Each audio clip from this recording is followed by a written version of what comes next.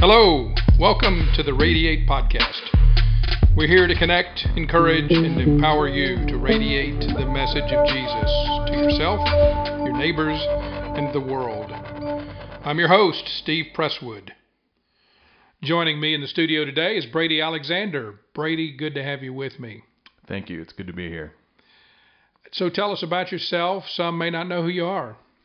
Well, I hail from western Kansas, kind of all over the map there in my past. And then the past 8 years, my wife and I have lived in Stillwater, ministering to college students here at OSU. And we have 2 kids, one on the way this August, and we are finishing our time here in Stillwater and getting ready to move to Albuquerque, New Mexico this summer sometime, hopefully. Neat. You and I share a love. We both like coffee. You would criticize my way of drinking coffee, flavored espresso drinks. Why don't you tell me a little, though, about how you got started in your love of coffee and then how that's progressed through the years to the point where you're almost a coffee snob now. Yes, well, I do fully embrace the title of coffee snob because I'm there. I can't deny it. In college is where my love of coffee began. I too was young like you once and drank flavored coffee beverages. Started out with the simple caramel macchiatos with about 20 espresso shots, it would seem, added into it to stay awake for the college student life that didn't go to bed before midnight.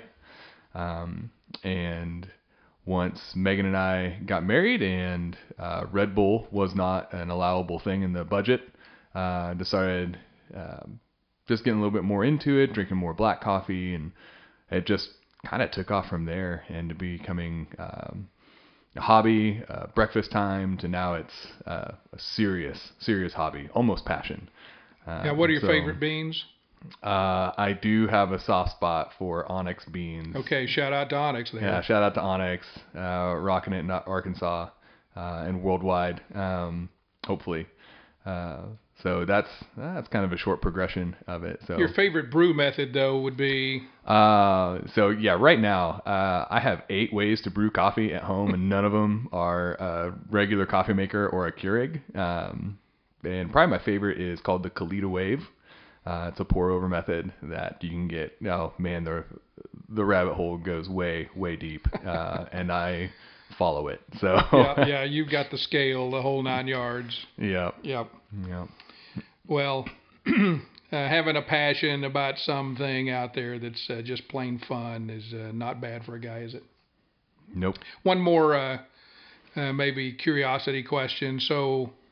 For those who can't see your beard, would you tell us how long it is? Let's gauge it from your top button. How far does it go down?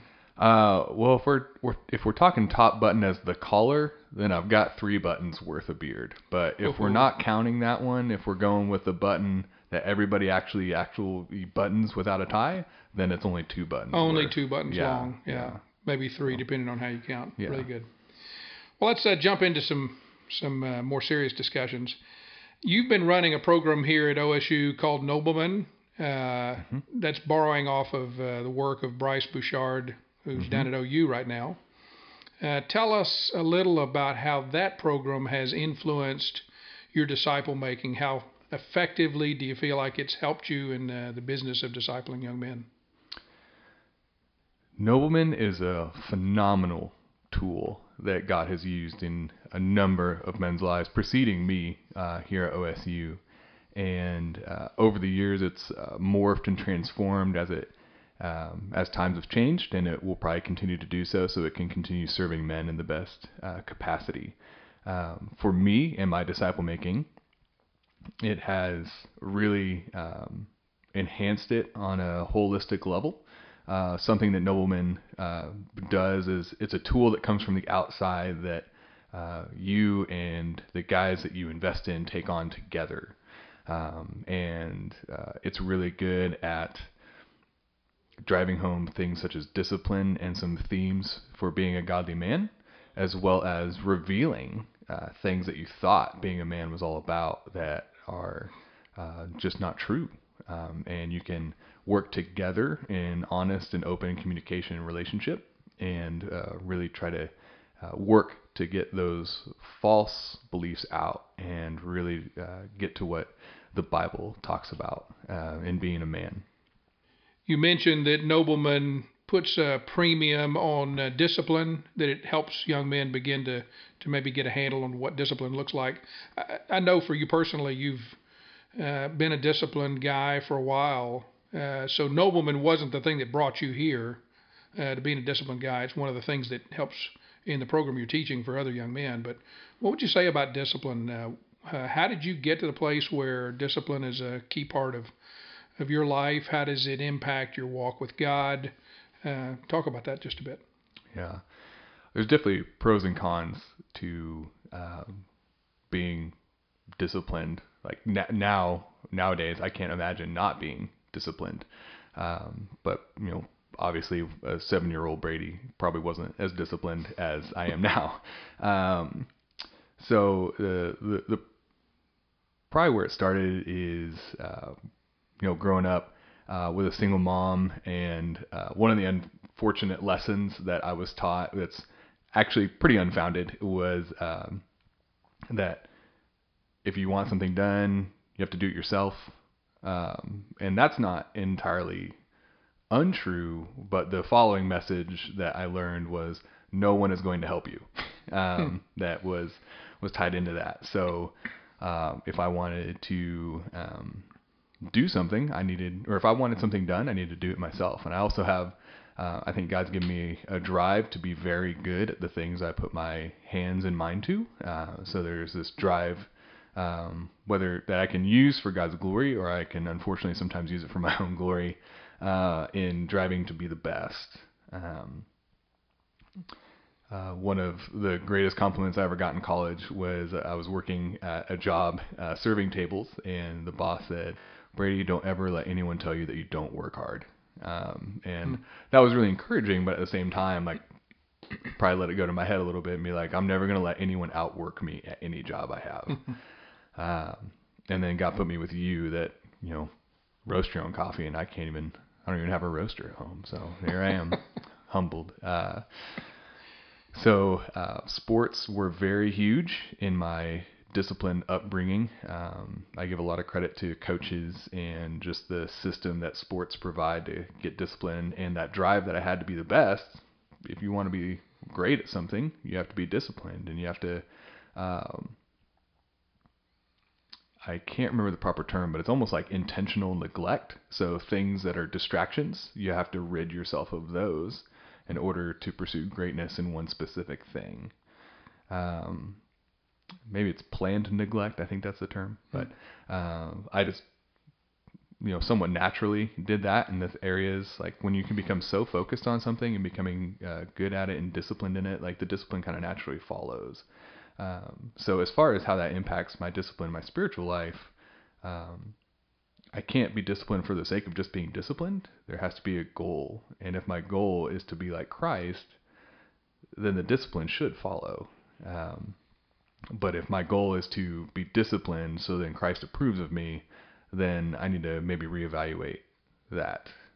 So just a flipping of priorities in that. So my discipline is definitely transformed. It's been there for a long time, and I've always counted myself a fairly disciplined person throughout my life. But the way it ranks in my priority list and identity has changed over the years, and the pursuit of discipline is different now than it was, even 4 or 5 years ago. What do you think about discipline in today's world, the U.S.? Overrated, underrated? That's a big question. Gut reaction wants to say underrated. We don't give too much credit to discipline. I think discipline is incredibly high value. We wouldn't have some of the area, like America wouldn't be good at some of the things we're great at if it wasn't for discipline. I think of things like the Marine Corps and different military branches. Sports obviously is an easy one to point out, but also scholars and academics.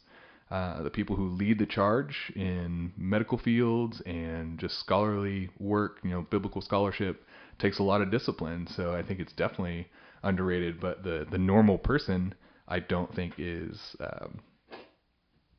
this is just strictly opinion here, but the normal person likes the idea of discipline, but the cost it takes to get there is they maybe shy away from it sometimes. So you and I are in the business of working to make disciples. And disciples share this root word, discipline. Mm-hmm. What have you seen just to transition the thoughts about discipline into the ideas of being a disciple and making disciples? What are the relationships there? So I do think, kind of how I mentioned, how my perspective on discipline has shifted, even though it's still there, the drive behind it is different. So when I think of meeting with other men, meeting life on life with others, I think it's right to think about the end goal of what you're actually working to produce. Paul addressed the end goal with those that he influenced. In Colossians 1:28 and 29, it says, "We proclaim him by instructing and teaching all people with all wisdom, so that we may present every person mature in Christ." And I think that one is the key right there, that phrase, everyone mature in Christ. He goes on, previously, I guess, in Ephesians 4:12 and 13, he says, "To equip the saints for the work of the ministry, that is, to build up the body of Christ, until we all attain to the unity of the faith and the knowledge of the Son of God, a mature person attaining to the measure of Christ's full stature." I think Paul is addressing the end goal, that the people he invests in would become like Christ. And that's where, we can quote the 1 Corinthians 11:1. It says, "Follow me as I follow the example of Christ." So as I disciple someone, as I invest into a man, my end goal cannot be really anything other than helping that man become like Christ, that he can respond positively to the encouragement in 1 John 2:6. It says, "If anyone says that they reside or abides in God, they should walk as Jesus did." So my goal is that that I would be able to respond to that. Like, okay, yeah, I am pursuing Jesus in a way that I'm walking in the same way Jesus walked, and those that I invest in, that's the goal for them as well, and hopefully they can reproduce that going forward throughout their entire lives. Yeah, that's a real straightforward truth. So the aim of my discipline is first, if I'm understanding you right, for me to be mature in Christ, and then to help others to become mature in Christ as well. That's what I'm aiming for as I work on discipline in myself, and then trying to help other men be disciplined as well. Yeah, and before even Paul gets to that part in First Colossians, just Colossians, the only one there is. He talks about how the knowledge of Christ and the knowledge of God and the will of God is what enables us to produce fruit. So I myself have to be invested into God's word so I can understand who he is, who I am because of him, and because of Christ, and understand his will. So then I can produce fruit. Not so much that I produce fruit and then I understand God's will.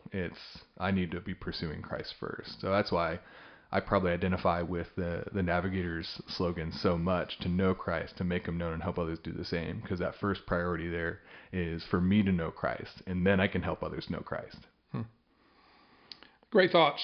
So you and your family are quarantined right now because we're in the COVID-19 quarantine. I'm just curious how the young girls are taking it. You've got two under, I've forgotten how old Mo is. Got 3-year-old and 1-year-old. Yeah, sure. 2 under 3. So probably wild times, isn't it? Mm-hmm. Indeed it is. Indeed it is. Well, I hope your move to Albuquerque goes well. It's been great to have you in the studio. Thanks for coming by and sharing your thoughts. Thank you. It's great to be here. Thanks for tuning in to Radiate. You can continue to listen wherever you get your podcasts. You can also connect to us online at osunavs.org and on Instagram at osunavs. See you next time, and until then, keep radiating the message of Jesus.